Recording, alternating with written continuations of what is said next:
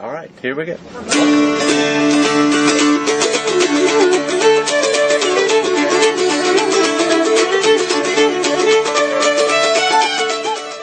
Hello, and welcome to the JuntoCast, a podcast on early American history. I'm Ken Owen, Associate Professor at University of Illinois Springfield, and the Distinguished Visiting Fellow at the Kinder Institute on Constitutional Democracy at the University of Missouri. This time on the JuntoCast, we're going to be continuing our discussion on political violence in early America. In our last episode, we discussed instances of political violence from the 17th and the 18th centuries. In today's episode, we're going to be looking at the late 18th century and 19th century episodes of political violence. Joining me in this discussion is Michael Hattem, Visiting Assistant Professor of History at Knox College, contributing editor to the Junto, and author of the forthcoming work, Past and Prologue, Politics and Memory in the American Revolution, which will be published by Yale University Press in November 2020. Thanks very much for joining me, Michael. Thank you, Ken. And I'm also joined by Roy Rogers, Social Studies teacher and Blended Learning Coordinator at Yes Philly Accelerated High School. Thanks for being here, Roy. Howdy, Ken. So, at the end of our last episode, we discussed the violence of the American Revolution, and we looked at a couple of themes in particular, one of which was the contagion of violence throughout the colonies, and the other was the importance of looking at the particular contexts in which political violence was carried out in order to mobilise anger against the British government. But we also finished by raising questions about the use of the American state in the development of political violence in the early 19th century. And we also raised the question of the legitimacy of violence and violence for political ends in a democratic society. To that end, I would suggest at this point that if you haven't listened to our previous episode, that you may find it useful to go back and listen to that episode, as some of what we'll be discussing here is going to pick up specifically on what we've talked about previously. But I also thought it was useful just to restate those questions as we move into our discussion of political violence in the New Republic. Given that my work is on revolutionary Pennsylvania, it is no surprise to Michael and Roy that I want to talk about the Whiskey Rebellion and I want to talk about the Freeze Rebellion. But before I dominate the entire opening of this podcast episode, are there any other episodes of revolutionary or post-revolutionary violence that you think might be important to help us situate our discussion of the development of political violence in the New Republic? So I think it's useful to point out that there were other examples of political violence in the 1760s and 1770s that were not directly related to the imperial crisis. I'm thinking of the tenant riots in the mid-1760s in the Hudson Valley.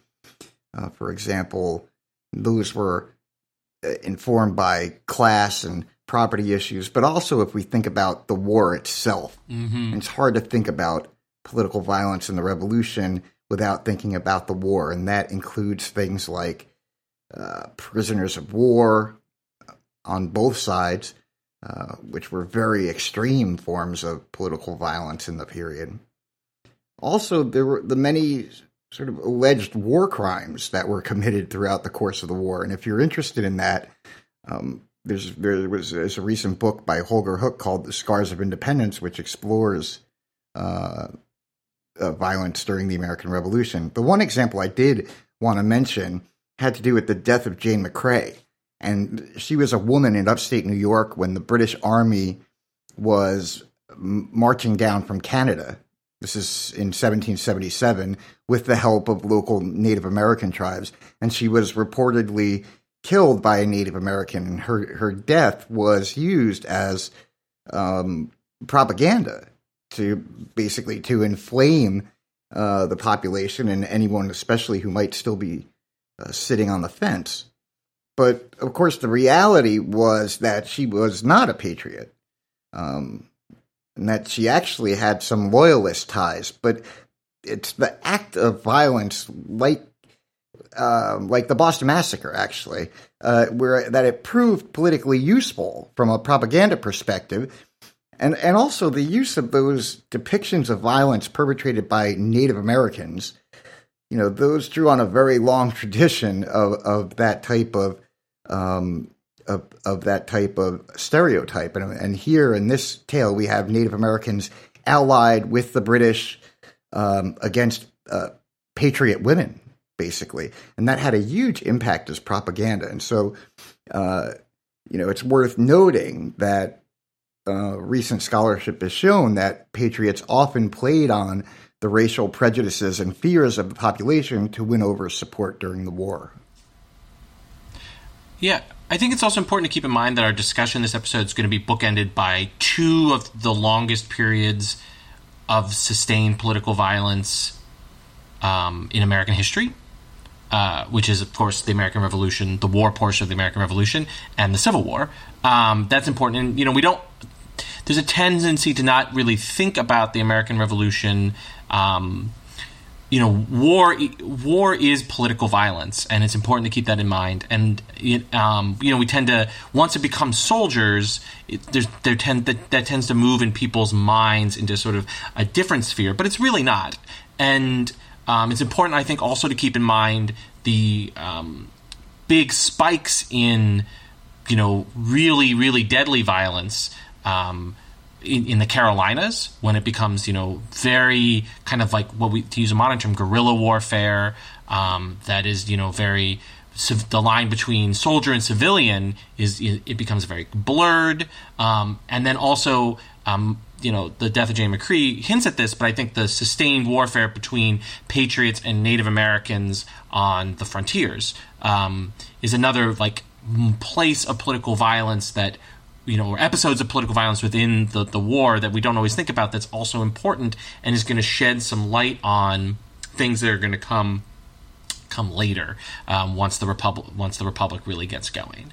But I think it's really important to just remember the American Revolution itself as just a sustained period of political violence over a single set of issues. So I want to push back a little bit there, Roy, when you talk about war as political violence. Partially that's because at the start of the last episode I explained my definition of political violence, and I think that does take it away from something that is quite so state-oriented as and institution-oriented as war is. And I think that we can lose some of our once we start bringing too much into the realm of violence, then we can find pervasive acts of violence everywhere and lose our ability to get some of the sharpness that we can get looking at violent action as a political tactic, but by bringing too much under that umbrella.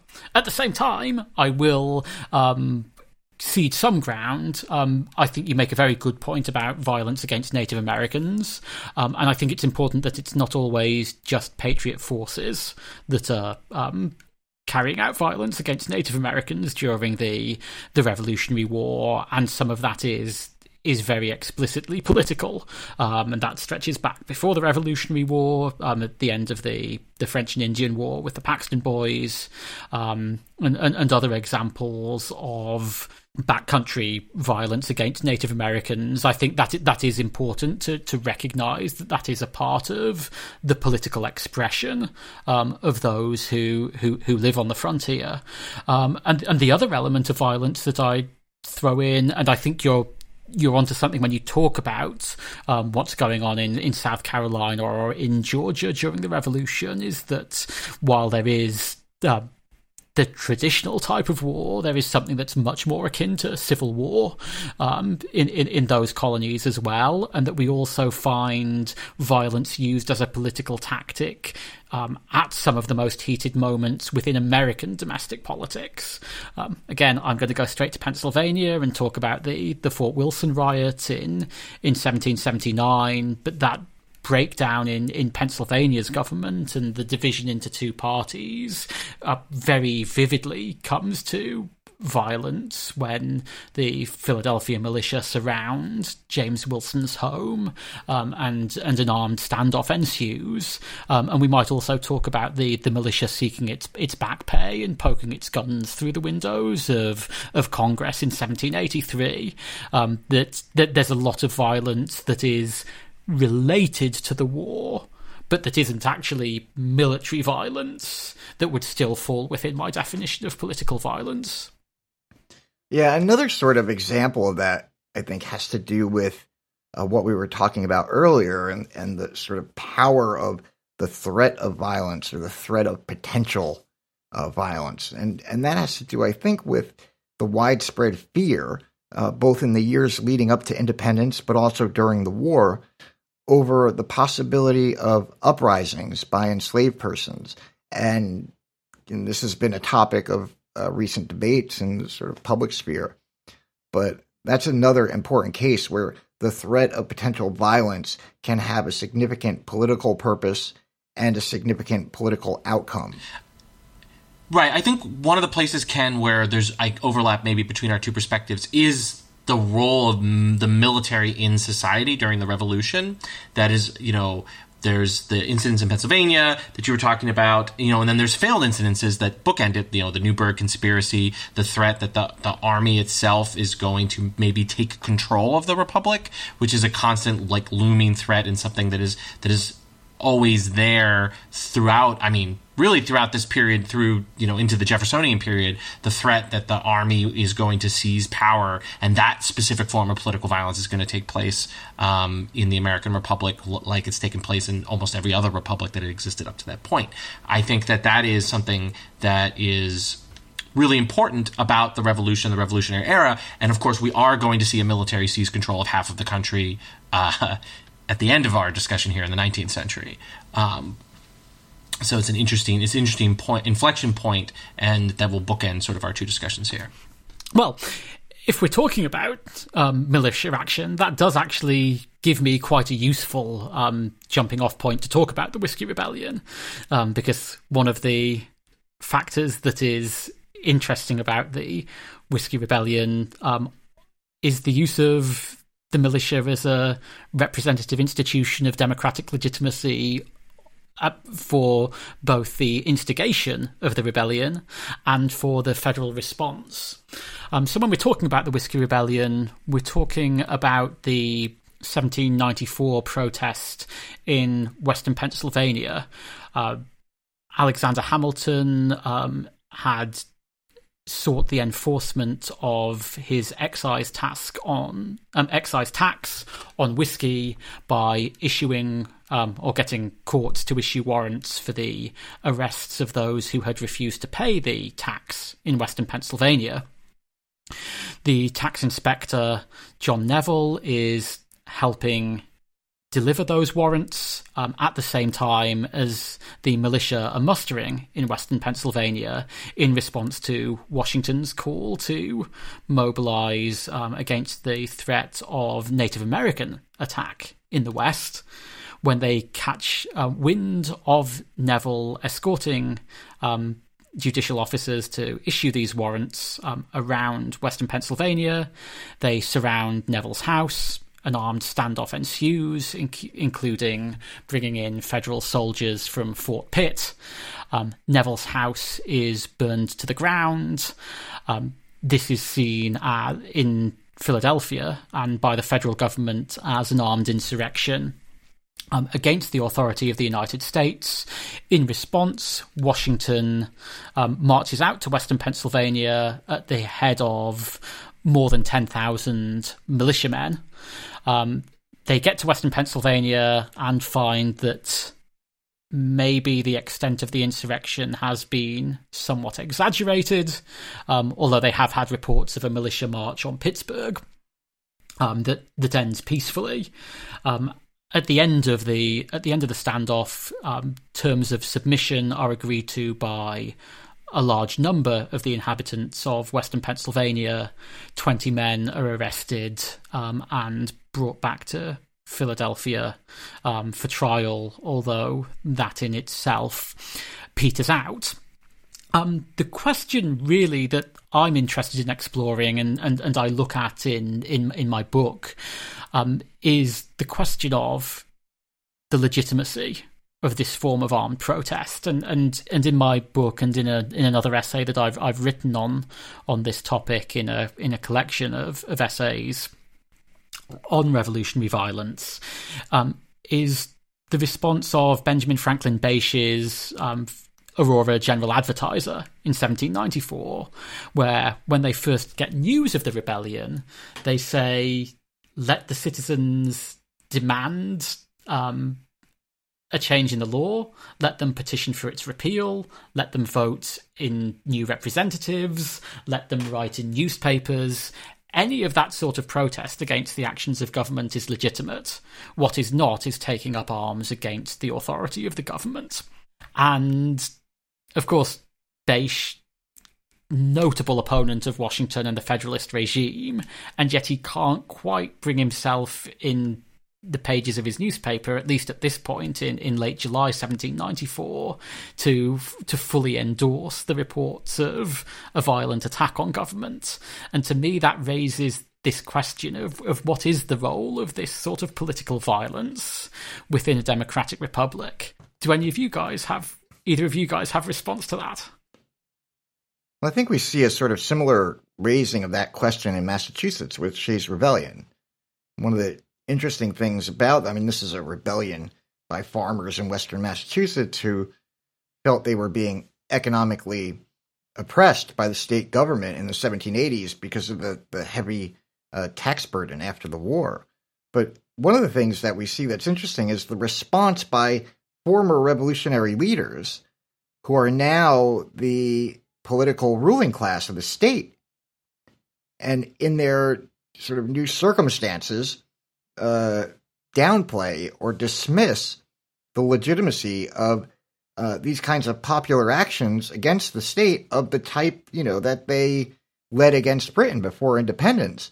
But now, after the revolution is over, they argue are illegitimate because the authority of the state is at least theoretically derived from some form of popular sovereignty. Yes, although at the same time, it is interesting that they do note the legitimacy of other forms of action. And this is one of the ways in which both the Massachusetts government under Adams and the federal government response, as particularly led by Hamilton, although often voiced through Washington in the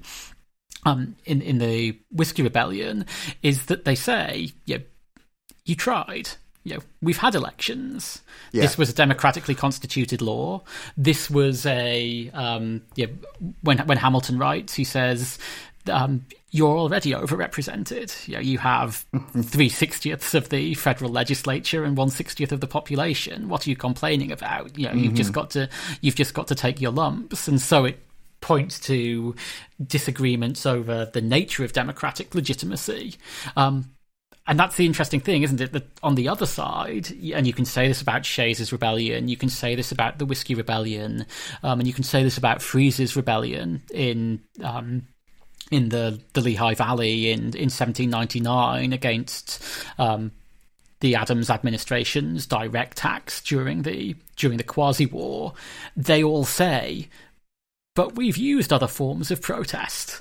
Woody Holton points out that the form of protest in Shays' Rebellion is spectacularly ineffective because they don't send, their form of protest is not sending representatives to the state legislature. But in Pennsylvania, in both cases, they can say we have voted people out of office. In fact, sometimes the very people that they voted out of office popped back up as tax collectors in their area, and they said, hang on a second, we thought we were getting rid of you.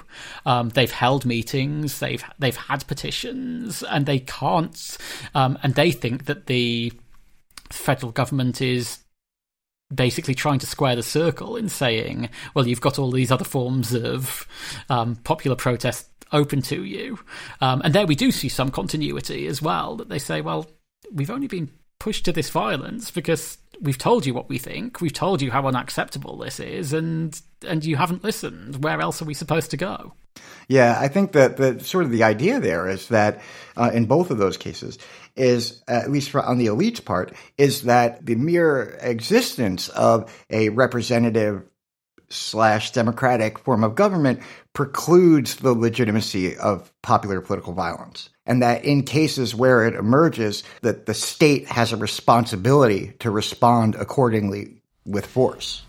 Yeah, absolutely. I think the Whiskey Rebellion is in conversation with things that are in the past, which we've already talked about, Shays Rebellion, and but also I think it's with smaller, violent or things that were done under the threat of violence, like road closures and court closures and all these things that were going on in the 1780s that are the things that led, part of the things that led, Shays Rebellion is a high-flying example of this, but it's much smaller local actions. They're often frequently successful, particularly in places like Virginia, in getting change, particularly economic change, that common people wanted, and the Constitution is in conversation with those events, and the attempt to create a more representative national government is an attempt to quell some of that by saying, look, now you are represented nationally, so that gives additional legitimacy to these national actions like excise taxes.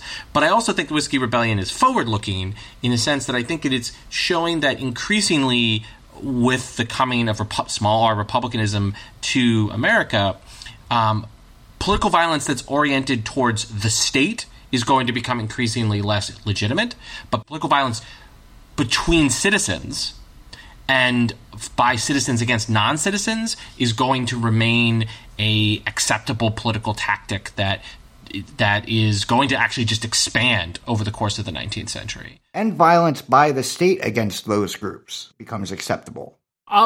I'm definitely going to take a different view on that front, in that I think that one of the biggest mistakes the Washington administration makes is that they come from a point of view of, we need to prove the authority of the state, we need to show what the state can mobilize. And actually, if you look at the 1794 midterm elections, there's really some quite surprising results that suggest that they've overplayed their hand quite strongly, and it's notable that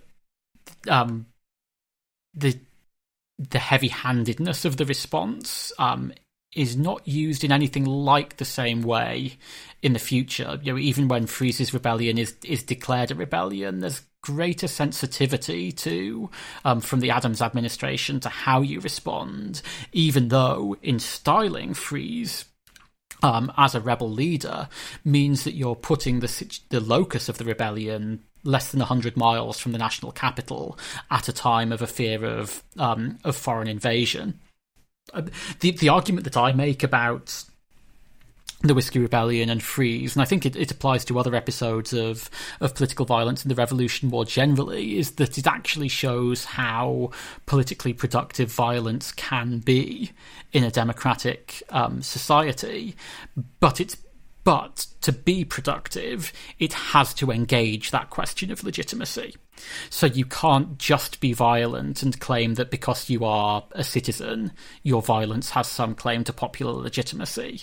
You have to have some concurrent mobilization of extra-legal meetings or other shows of support that show that your violence is justified because you haven't been able to find a way of getting the government to be responsive to popular concerns. I think you're right that the government wants to portray violence as illegitimate, and it's very clear that in running to James Wilson to get the Whiskey Rebellion declared as a rebellion against the authority of the United States, the Washington administration hopes that it can mobilise those optics of illegitimate violence against a popular government.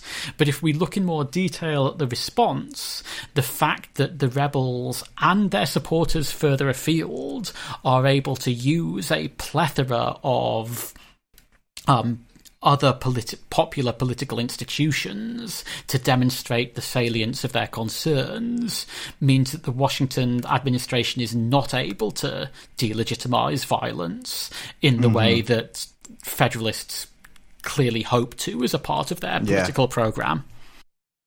Oh, that's an interesting point. So the idea is effectively that extra governmental displays of democratic support, right, lend legitimacy to actions of political violence by those groups. Is that the idea? Yes, absolutely. And you find you find similar ideas being mobilised in responses to the Jay Treaty. How do you legitimise burning John Jay in effigy up and down the eastern seaboard of the United States? Well, you form committees, you have town meetings.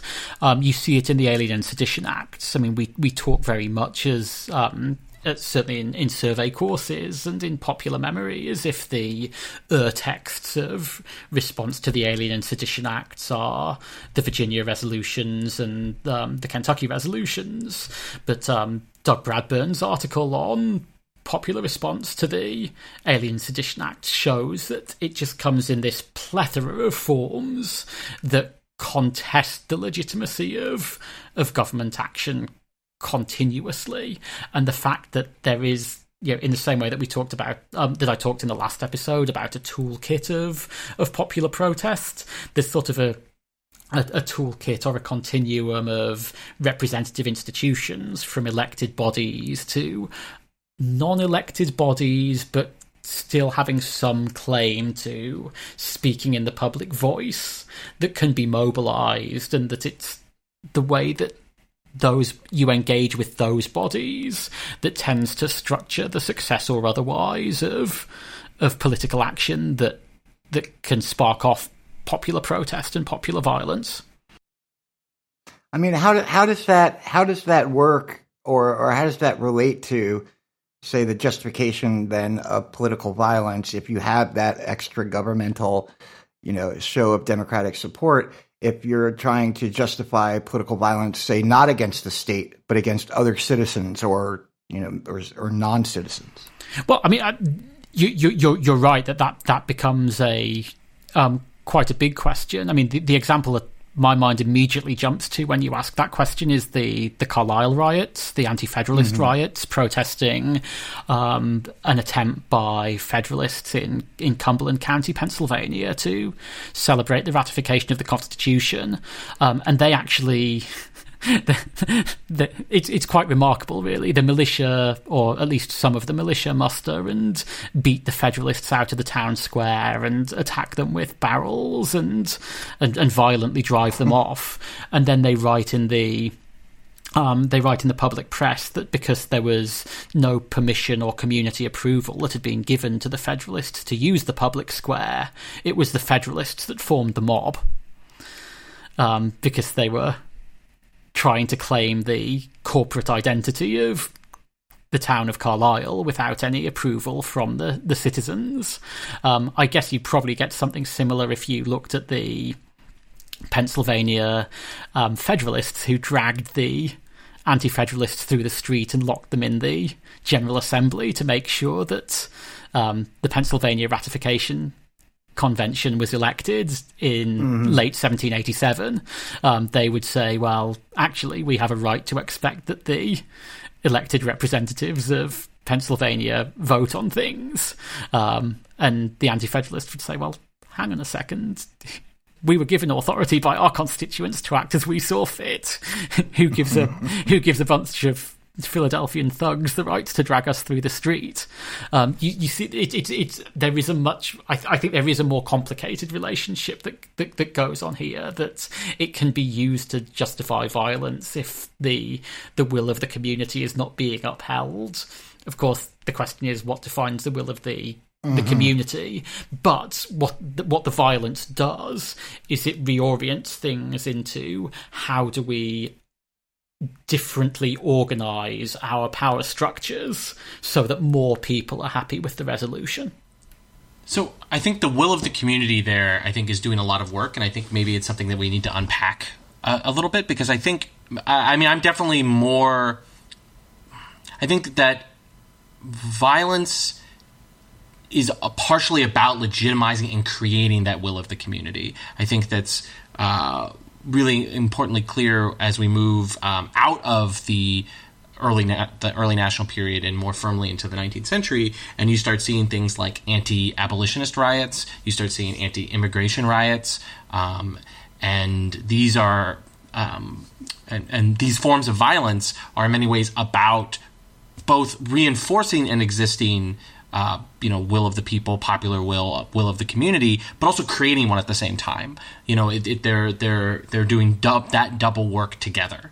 And particularly, I think, when it comes to anti-abolitionist violence, but also anti-immigrant violence, because in many ways it's saying, we, the people of Baltimore, are pro-slavery. We are opposed to this abolitionist agitation. We want to hold the union together, and abolition serves as a way of disrupting that, and we want to hold that together. But on the other hand, it's also about foreclosing the ability of more people to be abolitionists. It's not just simply, there's this existing will of the people that is being pushed upon by outside forces. It's about making sure that will of the community stays the will of the community and can't change through democratic debate, democratic process, and foreclosing options. And I think that's also particularly interesting because it shows the way in which popular violence becomes co-opted into supporting government as well. That pretty much all the examples of violence that we've talked about so far have pitted, in some form, the idea that violence is designed to challenge the rule of the government. And when we get to anti-abolitionist violence, it's actually violence to support the existing fugitive slave laws and to support the existing superstructure of slavery that exists in America at the time. And that is quite a significant shift from the way that violence has been discussed in the other episodes that we've talked about. Yeah, I think this idea of political violence becoming an act of sort of foreclosure of popular politics is really important. There's a sort of example of that. Roy talks about anti-abolitionist and anti-immigrant violence, and we basically there's an episode in New York City in 1834 which sort of brings those two things together, where we see multiple riots over the course of a week, basically, in 1834 in New York City by anti-abolitionists who are also nativists. The thing that sets the riots up in the first place was the creation of a new female anti-slavery society in New York City. And those riots basically targeted abolitionist meeting places, their homes, their businesses. But this idea of foreclosure is important here because, yes, it's trying to push abolitionists outside of the legitimate public sphere, right? And in this case, in New York City, it's also working on the level of gender, right, and trying to foreclose not just abolitionist activity, but female political activity generally. Yeah, and I mean another example of anti-abolitionist violence that's gendered would be the attacks designed to shut down Prudence Crandall's school in Connecticut as well. That attacks the ire of the local community when she allows African American children to enroll in the school. In response to that violence, she then changes the school to become purely for African American children, and the violence again includes poisoning the well to make the water undrinkable, and to try and force the closure of the school in that regard. And there we see a change in the way that some of this political violence takes place as well, that it's not just targeting governmental figures, it's targeting people who are claiming any sort of right to act as legitimate political actors. Yeah. And that's quite a broadening of the acceptable role of political violence from from what's gone on before. Yeah, we see these examples of basically popular political violence, right? But with the purpose of reinforcing the state and the contemporary ruling order, right? And there were challenges, of course. I think one important thing, because I do want to come back to this issue because I think it's an important one, but I think we should also integrate into this story the violence both within and against slave rebellions or revolts, whatever the best terminology is there. With Gabriel's Rebellion is the early national example of it, which is this almost went off rebellion that the evidence is that the enslaved people who were fighting for their freedom were using the same language and context that the revolutionaries had, and of course they're caught, executed, and tried, and there's a hardening, of course, of slavery and the political violence that goes along it with Virginia as a reaction, and then of course we see Nat Turner, who's a more successful example in the sense that his rebellion is able to go off, but and there's a great deal of violence by Nat Turner and his supporters. But of course, there's an even greater amount of violence by the white Virginia power structure wants to put down Turner's revolt, and this is also part of it, right? There's a foreclosing there that says that the types of political tools, the political toolkit that white citizens and even white non-citizens might have access to. Almost certainly, enslaved people are not going to have access to that. And in some places, of course, free black people, free African Americans are not going to have access to. And I think that's a really important part of this constellation of what's going on with violence that we need to put in there.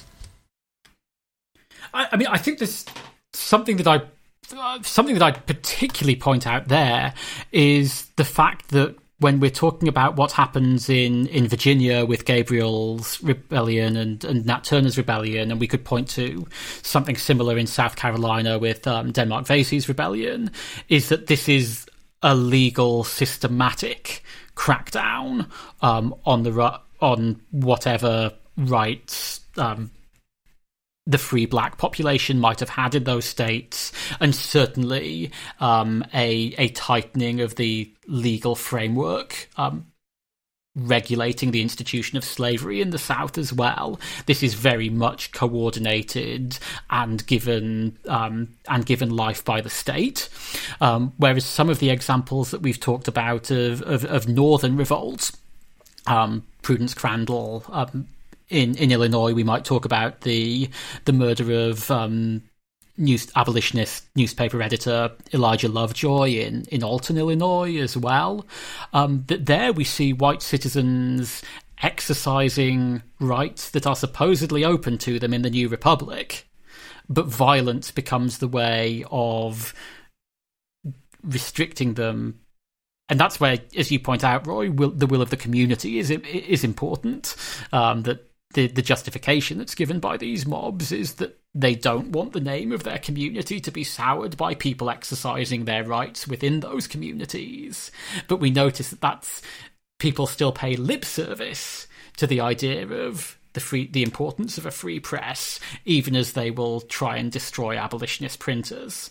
They will talk about the importance of education within a Republican system of government, but they will use violence and extra legal uses of violence, so that when we're talking about how it regulates white activity, it's done outside the legal structure, whereas violence goes hand in hand with the institutional, governmental, legal structure when it's regulating and trying to prevent slave rebellion. Yeah, I think that's a really critical point. There's sort of a number of threads there that go back to our previous discussion. So if we think about Gabriel's rebellion in 1800, the context of that is the Haitian Revolution. And if we think about the Vesey conspiracy, it goes to the contagion of violence idea that Ken raised in the earlier episode. But also for many lesser-known conspiracies and rebellions that were put down after they sort of became known. And that kind of takes us right back to 1741 in New York City. That's a case where there was really no proof of violence, by the enslaved population, but yet that served as the sort of pretext for an unprecedented degree of violence to be perpetrated against enslaved persons, and was also driven by, international context and that contagion idea. I mean, I think uprisings by enslaved persons have to generally be seen as acts of political violence against the state, because the institution of slavery was so embedded into the institution of the state and vice versa, but also because slavery itself could be understood as a form of political violence. Absolutely, and I think another sort of layer to this is, of course, Indian removal, Native American removal, and its relationship with the state and like multiple levels of the state plus popular action on the ground, right? Because of course for Jacksonian or Van Burenian or whatever you want to say, Indian removal policy was, nominally done against federal law and the rulings of the Supreme Court, and it was done both with the assistance of the federal government, sometimes without the assistance of the federal government, sometimes with the assistance of the state government, sometimes done by local action. And the same is true just with conflict against Native Americans in general. It is sometimes done in concert with the federal army. It is sometimes done with concert with the state militias, and it is sometimes done with extra legal violence by just white citizens.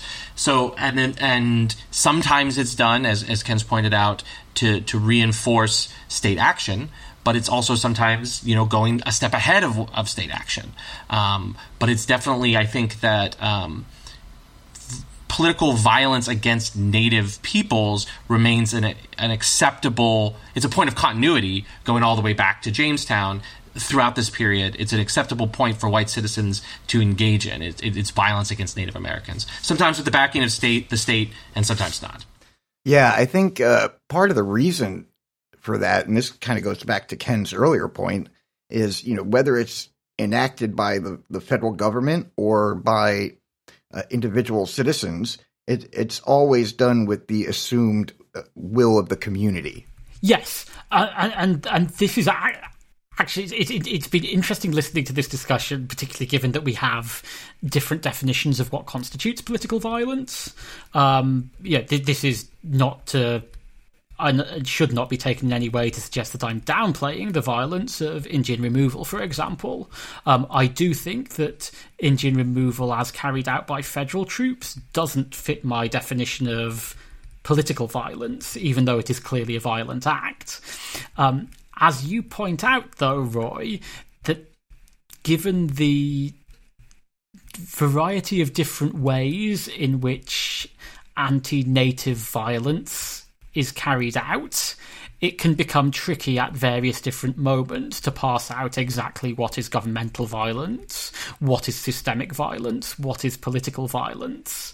And that's where I think, to answer one of the questions that we posed at the end of the last episode, this is one of the challenges of the New Republic, in that because in the early years of the New Republic there is a failure to delegitimize violence as a political tactic, it means that actually violence in some ways can become much more pervasive, because if any movement that can have any sort of claim to popular assent has the right to express itself in violent ways, then there are now a plethora of different ways in which violent action can claim political legitimacy, whereas previously the legitimacy of political violence was actually much more tightly bounded.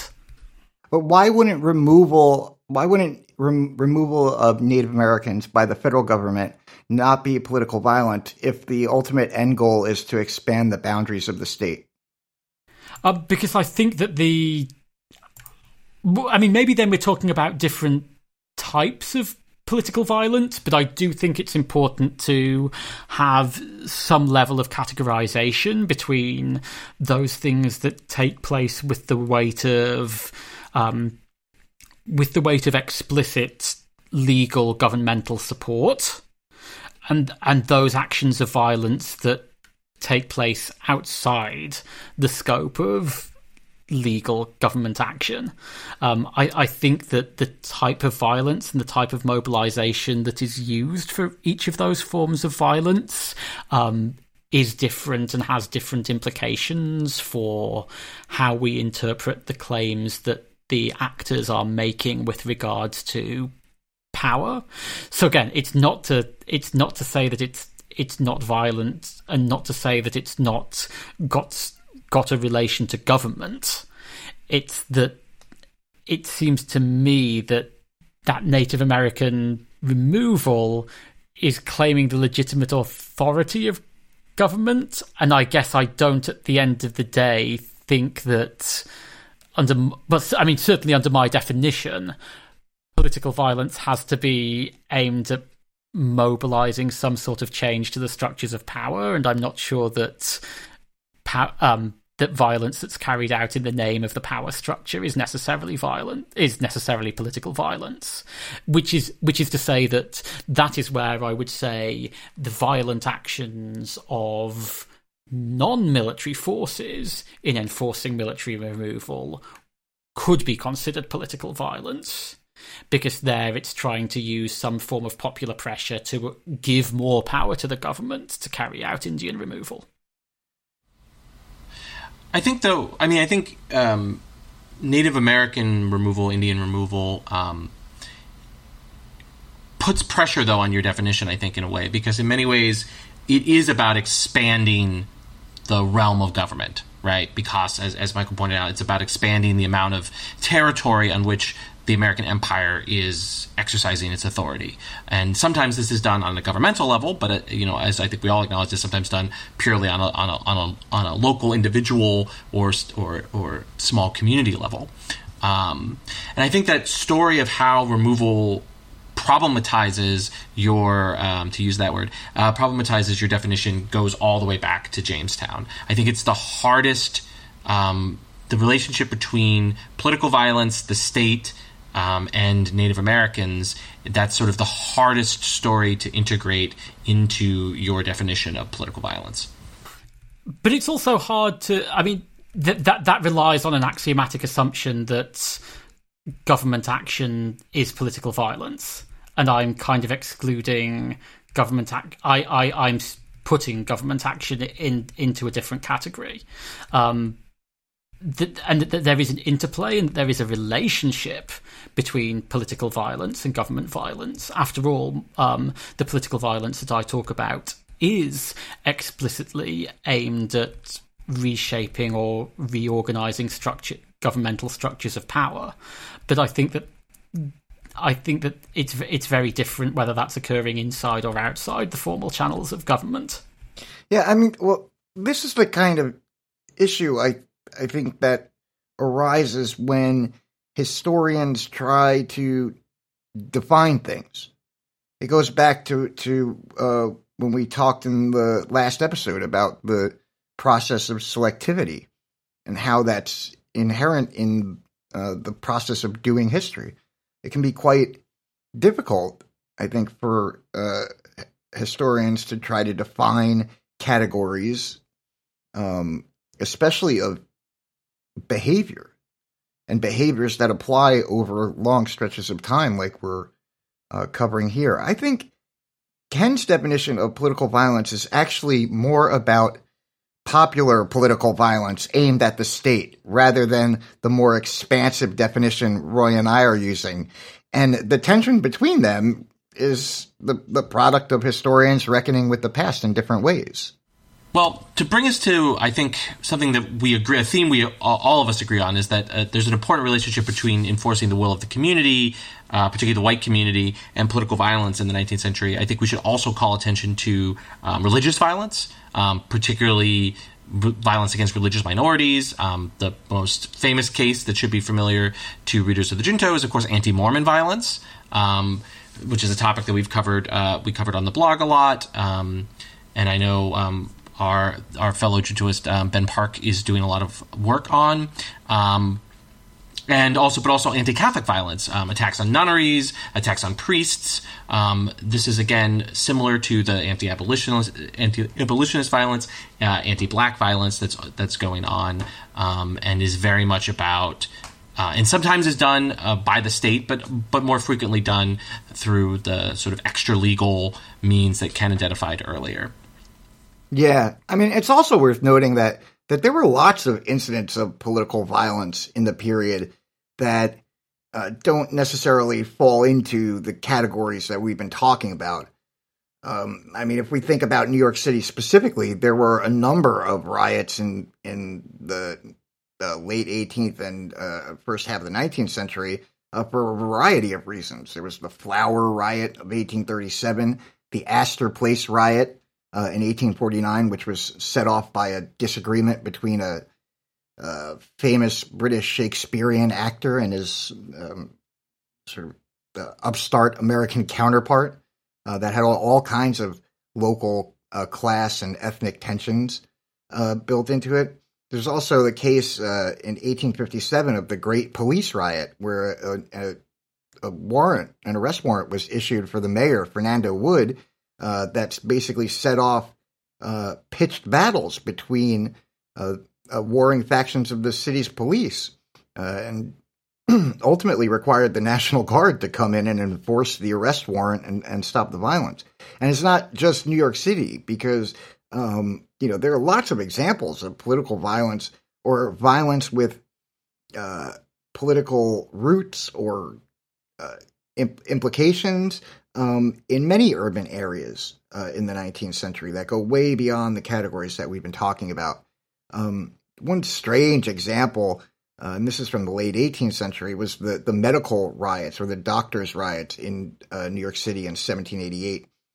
This is just a really crazy case where medical students in New York City were doing what had basically been common in England for a long time, which was they would basically steal corpses from graves to use as cadavers to practice on in the medical school, in the hospital. And this specific riot was set off when a group of children were playing in the lot next to the hospital. And there were lots of rumors floating around about, these crazy medical students who robbed graves and did crazy experiments on the corpses. Well, one of the students saw the boys playing and waved to one of the boys with the arm of a cadaver, and then told the boy that it was his mother's arm because his mother had recently died. And so the boy ran home and told his father, who then had his wife's grave exhumed with a crowd around. And when they exhumed the grave and found it to be empty, the crowd went and surrounded the medical school, reportedly a couple of thousand people, and the medical students had to be basically jailed for their own safety.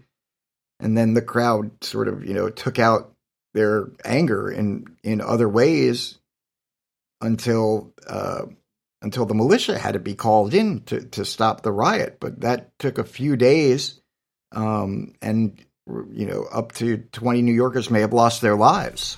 Well, I mean, it sounds strange to us by modern by modern standards, but in some ways that's because the moral outrage that those incidents caused changed the way that these practices were regulated and carried out, and so in some ways it actually speaks to the success of violence as a political tactic, in that when something is perceived, and again I realise the term is doing a lot of work, but when something is perceived by the community to be morally outrageous in some way, shape or form, that it is a remarkably useful way of bringing about political change, and that is an earlier story. I mean, one of the things that we've kind of had underlying our discussion here is that there is some change in the nature of rioting, because this question of democratic legitimacy adds another level to how rioters justify themselves. But that question of the morality of the crowd and the rationality of the crowd is of course a theme that goes back much earlier, and I think we would be remiss here if we didn't mention E.P. Thompson's the moral economy of the English crowd, where it particularly looks at food riots and the way that while there is a tendency to or what he perceived as a tendency to look at riotous action as somewhat irrational, that actually if you study the crowd, it has a mind of its own, and that it is often responding in quite carefully attuned ways to particular circumstances. We haven't talked about price fixing riots. We haven't talked about bread riots or other types of violence in colonial America. But they do exist, and they are effective at changing behaviour. Again, that's where I'd say, some of it doesn't fall under my definition of political violence because it's outside of a governmental response, but it does fit into my the typography I think that I've outlined about the ways that violence can be very productive as a tactic of power, provided that it doesn't become wantonly destructive. And I think that's the common thread through a lot of what we've been talking about here, is that generally where violence is carried out under the auspices of some sort of nebulous corporate authority, it is actually a very effective tool of restructuring political or economic or cultural discussion. Yeah, I think the moral economy reference is really important because it's been typical, I think, of the state and or the ruling class when riots occur, that they get depicted as being representative of some kind of breakdown of order or anarchy. Right. But in the 18th century, as you talk about, we see lots of examples that show that was not the case.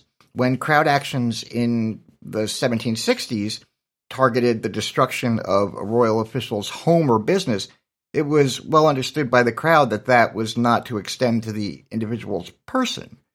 Right. So there are these inherent standards in crowd actions in the 18th century that lived on into the 19th century to different degrees and maybe in different ways, but they remind us that the depictions of popular political violence by elites as disorder and chaos are not, disinterested assessments, but actually have their own political motivations, and reminds us that how we talk about these incidents is important and has its own interpretations embedded in them.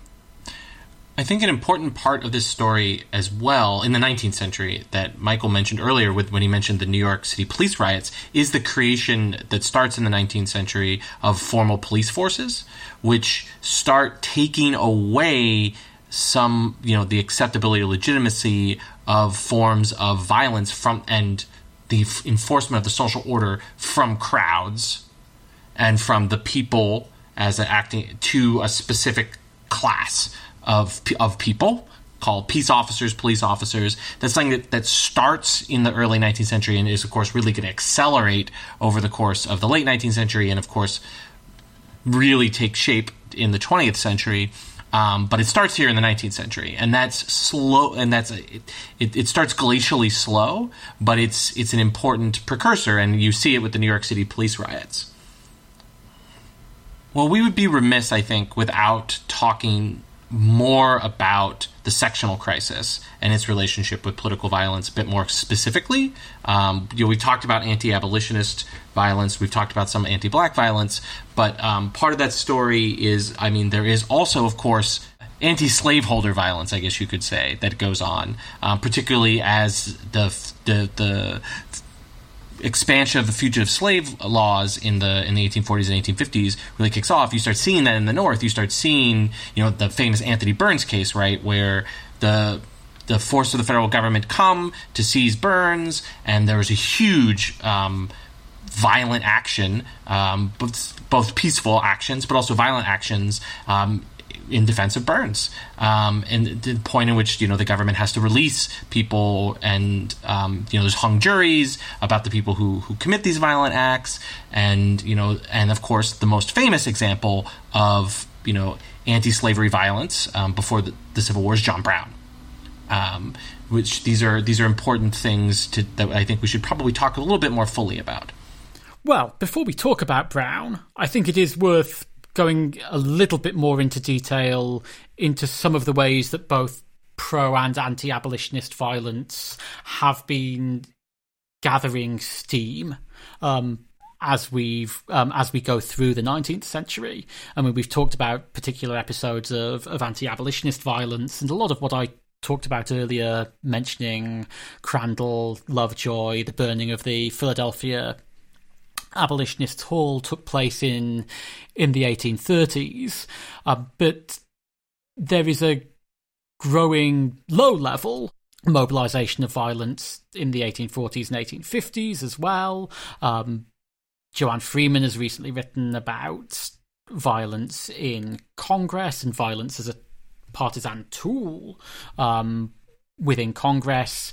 We can see the way that mobilization was used for slave patrols and the use of slave catchers and the deliberate obstruction of slave catchers that develops in the 1840s, 1850s, and then, of course, Bleeding Kansas, which I think falls somewhere between my definition of political violence and military violence, as pro-slavery and anti-slavery forces decamp to Kansas and fight pitched battles about who gets to write the state constitution, all of which lead up to John Brown's raid on Harper's Ferry in 1859. But I think it's important that we don't just jump straight to 1859 and that we point out the ways in which some of this is very clearly mobilized, persistent political violence. Some of this is maybe more in the moral outrage riot category that we've talked about, when there's particular incidents of attempts to enforce the Fugitive Slave Act that excite the that excite the ire of a community. But overall, what we're talking about is that there's this steady effect that the more episodes of this that you get, the more that a violent resolution to the question of abolitionism or the further entrenchment of slavery within the Union, the more important that question of some sort of violent resolution seems to become. I think also when it comes to these things, I think we can return to the theme of contagion and the ways in which one set of instances leads to more sets of instances, particularly when it comes to resistance to those trying to forcibly return people to slavery. Like, one successful action in Philadelphia can lead to a successful action in Boston, and that can radicalize someone to go to Kansas to fight. Like, there is this like spread, and again, it's, I think, building on, in the 18th century, I talked earlier about this contagion becomes more intense because of the networks of communication that go on. In the 18th century, of course, those networks of communication expand and become more widespread in the 19th century. And that's going to, the fact that you can find out what's happening in Kansas when you're living in Georgia and you're living in Maine is really, really important to sort of nationalizing this struggle and making sure that discrete instances of violence in Boston are being read, thought about, and influencing the actions of people in Savannah, Philadelphia, Chicago, and Kansas, and being seen as part of patterns as well. That this isn't just an isolated incident that changes the way that someone thinks, but makes people think that this isn't just a series of unfortunate events happening in a number of different places, but that there must be some sort of concerted effort behind all of these things. I mean, I think that's a good point to start talking about John Brown, if we're happy to, because in some ways you look at the details of the Harper's Ferry raid and think there's no way this could possibly be taken seriously. And yet there is such a stoked up fear because of this reporting of low-level obstructionism and violence against the institution of slavery that people in the South think, well, if we don't respond to this, what's next? Yeah, I mean, well, it's not just low-level obstruction. I mean, if we go back to the rise of violence actually in the Congress that Roy mentioned, all of that comes out of the sort of hyper-masculine honor culture of the 18th and 19th centuries. But it's also a product of the increasing sectionalization of national politics, right, which is driven by the question of slavery. When people think about this, they tend to think about Preston Brooks and the caning of Charles Sumner. But one of the real achievements of Field of Blood, which is the book by Joanne Freeman that Roy referred to, is to show that this issue of violence in the Congress was much deeper than that one incident. And that a big part of the way that violence was structured was through regional expectations. So people back home sent representatives to Congress and expected them to be willing to fight to protect the institution of slavery under the guise of their own personal honor. But for Northerners, it was different, right? Because many Northern constituencies did not approve of dueling. And so there was a disconnect there. But congresspersons from both regions were engaged in this dynamic where the process of legislating became even more intensely performative than it had been before because of the growing amount of media, both local and national, that was covering the Congress and what happened there. They knew that what they did and said would be reported back to their constituents. And in some cases, there were arrangements between the more long-serving congresspersons and the media to manage the reporting of their performances. And so as people are reading about obstruction in the North, about the Fugitive Slave Act, Southerners are reading in their regional press about how Northerners are trying to introduce debates about abolition into the Congress. Northerners are reading about how Southerners are trying to extend the slave power over Northern states and territories. And all of this honor culture, this performativity, the growing media, all combined with the politics of slavery to foster conspiratorial thinking that grew over time. And that goes directly back to our earlier discussion about the power of the threat of violence and the contagion of violence. And I think this expansion of media that you're talking about brings us back to something we were talking about earlier in the first episode about Bacon that's really clear with John Brown, which is the expansion of media allows individual acts of violence and individuals to control narratives in ways that don't necessarily require extra legal organization. John Brown's actions, many abolitionists, or particularly political abolitionists, wouldn't necessarily have wanted John Brown to do what John Brown did, whether those were the actions in Kansas of, massacring people, to his actions at Harper's Ferry.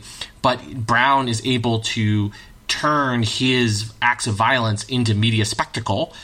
That's where you get his testimony as well. That's really important to understand that, this allows him to sidestep institutions and make his violence even more political than it would be otherwise. Yeah, this goes back to this idea of the power of the threat of political violence, right? Harper's Ferry was an isolated incident, but that was not the perception of it. From a Southerner's perspective, this couldn't possibly be a one-off, just some crazy guy and a few accomplices trying to invade Virginia and incite a rebellion amongst enslaved persons. there had to be an organization behind him. And if that were indeed the case, that meant there would be more to come, right? The power of John Brown in Southern perception really had little to do with what actually happened in Harper's Ferry and had a lot more to do with the prospect of inevitable future abolitionist violence. So I think Brown is in many ways, John Brown's raid is one of the places, I think, to begin for us to sort of bring our conversation to a close, because I think the Brown incident asks one of the fundamental questions that has been underlying our discussions for these last two episodes, which is, the legitimacy of political violence.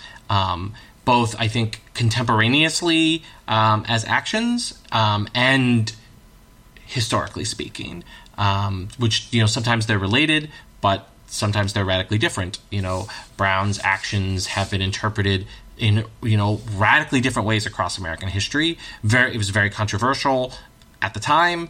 Then there was a settled opinion that Brown was an extremist. And then, of course, Brown's reputation in our lifetimes has been rehabilitated, at least somewhat. And, people see Brown as, a hero, much more so today than they would have even when we were kids, and certainly earlier. And that can go to a lot of other types of violence. And I think that Brown gets the core of the question. So the question here is, what is the legitimacy of political violence in early America? One of the things I think that we've seen over the course of this long, broad discussion over these two episodes is the idea of how political violence can be legitimated or justified. It changes over time and relies heavily on the immediate context in which it's being perceived or remembered. Well, I'll be a bit more aggressive here. It's specifically, there's sort of a positive story to political violence in early America, and seeing here in the 21st century, I can point to John Brown as an example of this, but we can also point to many actions that we talked about in the first episode in the American Revolution as a way of expressing, popular opinions and bringing about change that is shut out of the traditional political structure. That's somewhat closer to Ken's definition of political violence. It is, individuals or groups of individuals taking actions that will bring attention to their problems, their grievances, and hopefully bring about positive change. Then, of course, I think there's the dark side of political violence in early American history, which is, of course, the strong link between political violence and white supremacy. That's a theme, I think, from the word go in American history. We began with Jamestown, and we talked about all the ways in which, from settlement, that there was political violence against people who are not of European descent, whether they're Aboriginal Americans or Africans and African Americans. And that's something that it continues up to this point, and in many ways does not end with the coming of the Civil War or the Civil War itself. That type of political violence that you see with groups like the KKK lies outside of sort of our remit with this podcast, but it has continuity with, I think this is with the themes of one of the themes that we've talked about here. Yeah, I think that one of the values of thinking about political violence in early American history is that in a representative democracy that is founded on the idea of popular sovereignty, I think it's a responsibility of citizens to think about these kinds of questions that we've raised, especially the legitimacy question, which is always relevant. And it's a complicated thing because to be able to justify or approve of specific acts of political violence or disapprove of specific acts of political violence, I think it really requires reckoning with this history, and especially in our current moment, has a really important civic purpose. How you answer those questions about legitimacy, about justification, should be at least partly informed by how you think about the past and about specific past acts of political violence. And that in itself, I think, is a good example of how thinking about the past historically has a very deep and immediate relevance to our contemporary society and our lives. For me, as it seems that we're getting to sort of having concluding thoughts, what comes out strongest to me from these discussions is that violence is in and of itself something that is scary and destructive. And it's different from a lot of other political tactics that we talk about, because in the use of violence, there's something that is lost that can't easily be recovered. If you destroy property, or you cause physical harm, or you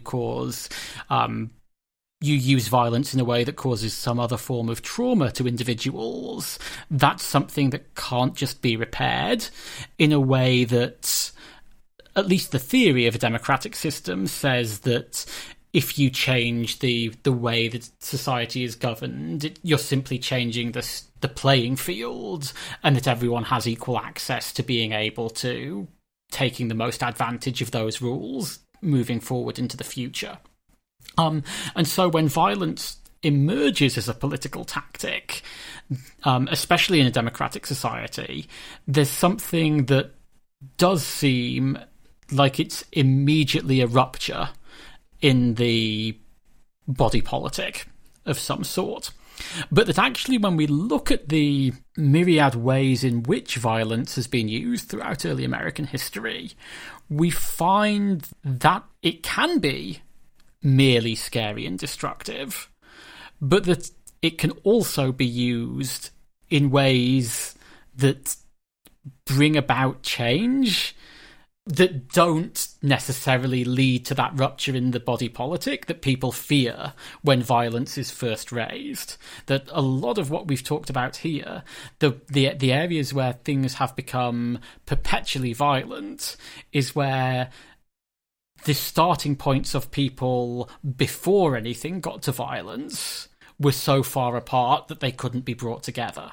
And that in most of the other cases where we've talked about the uses of violence, it's reordered the attention of society, and it's reordered the organisation of power within a society to align government and society and the views of society so that they're much more closely in parallel. Sometimes that has been for what we might think of today as positive or progressive outcomes. Those have also been used to orient government and society in ways that we might not think of as so morally good from a present-day perspective. But I think it is important when we think about violence as a political tactic, and we look at historical examples of violence as a political tactic, to think it is a tactic. And it is a tactic amongst many, and that while it's designed to scare people, scaring people is only the first response. And that actually what we need to be thinking about much more carefully is what are the second, third, fourth, fifth responses, because that's ultimately what determines whether we think of the use of violence as legitimate or not when we look at things in historical perspective. Absolutely, Ken. I also think it's important to think, sitting here in the 21st century, violence has been a much more productive political tactic than sort of our contemporary discourse makes it out to be.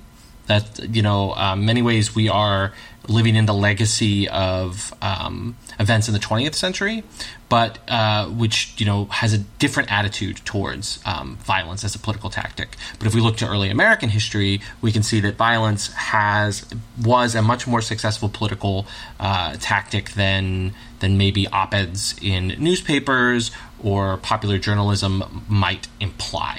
And that's an important thing to take into consideration when viewing modern-day political violence and its outcomes, both for good and for ill. I'm just generally speaking from the point of view of the end of this long discussion. The history and legacy of political violence in American history is long and multifaceted. If we're thinking about whether it's, political violence by the state or by various citizens or groups for a variety of purposes, the United States has a very long tradition of political violence, for better and worse. And I think one of the things, and this kind of goes to Ken's comment, is that in many cases, the less wanton the violence is, the more effective it has been. But the other thing, too, is that as with revolutions, it can be hard or near impossible to predict what the results of certain acts of political violence will be. So what your ultimate conclusion, Michael, is that we're much better at telling you what happened in the past than guessing what's going to happen in the future? Exactly right. Well, that seems a moment on which we can all agree. And so I think that brings us to a natural conclusion to our lengthy discussion of political violence in early America.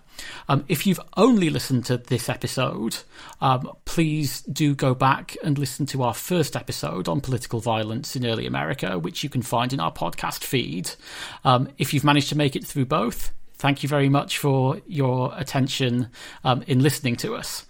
All that's left for me to do now is to thank Michael Hattem for joining me. Thank you, Ken. And to thank Roy Rogers for the discussion. Thanks, Ken. And to thank you, the listeners. We hope you'll join us for our next episode. All right, here we go.